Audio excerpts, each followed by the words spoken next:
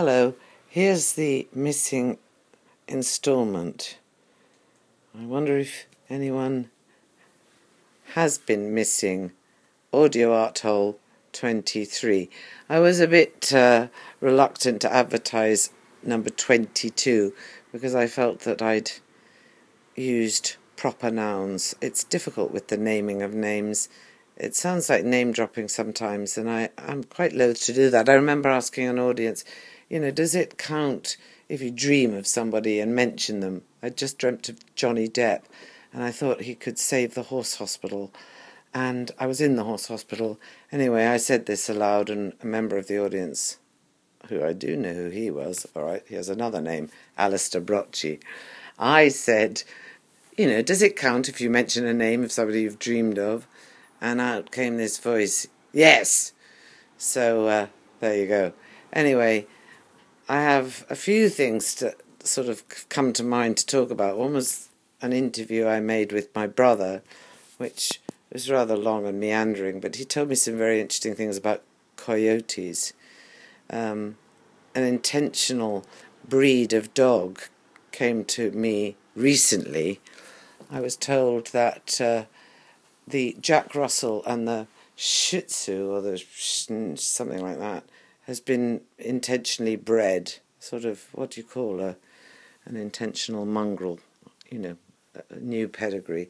Anyway, it's called a Jack Shit, and I wondered if that was a joke, and apparently not. Well, I don't know. Anyway, my brother told me about a great guy, Yogi Berra, who was a baseball player, who came up with very natural sort of witticisms, saying to somebody, giving directions, when you'll come to a fork in the road, well, take it. And another one he told me about, he said, this is Yogi Berra said, it's like déjà vu all over again.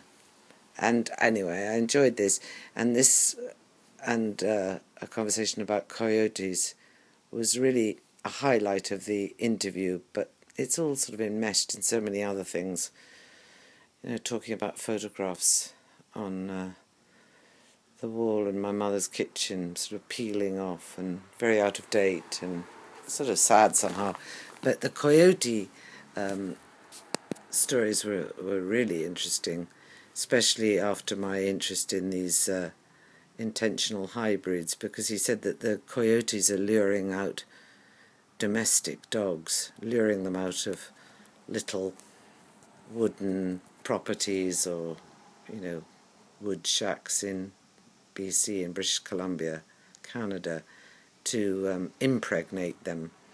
And so what you're getting out there is now a wild animal that can, in some senses, make friends with humans. So it's a very scary new breed. And the coyote, maybe like the fox here in London, has become rather fearless. So he told another story, a great story, of a friend of his who was doing some wild gardening. What he called it, wild gardening, down by a riverbank. So she was down on her haunches. I think that was how he described that, orthodox gardening position when you're down doing rooty work, when she felt paws on her back and some sort of excited panting, and there was a coyote on her back coming to, as he said, get it on. I don't really use that language, but anyway, there was some great tales, dog tales in that, and I couldn't really edit that, and so I'm just sort of reminiscing on it, because that would have been Audio Art Hole 23. Anyway, he's gone back to Canada now, and so here it is, the missing episode with some recollections of what it might have been. Since then I've had a weird experience in the talking about names or nameless ones, a strange experience in the health food shop, well, the natural remedy shop, where I was going to get a homeopathic remedy for someone else. Sulphur. Strangely devilish sort of preparation it sounds. Anyway, while I was in the shop, I got a new plastic fiver and groaned at the hideous characters on the note. That perpetually middle-aged woman, the Queen, on one side, and this great jowly old baby face, Winston Churchill, on the other. When I groaned, oh, him, a stranger, fellow shopper in the shop, rounded on me saying you should read your history. He was the greatest Briton ever, and I go, you should read yours. He was a juvenile fascist, and on it went. He got onto Mrs. Thatcher. I left the shop, left my dry cleaning, went back to the shop, and the girl said, he really enjoyed winding you up. And I just thought, what a fool. So here's a tip. Don't get wind up, because, it's all just blah, blah, blah, blah, blah, blah.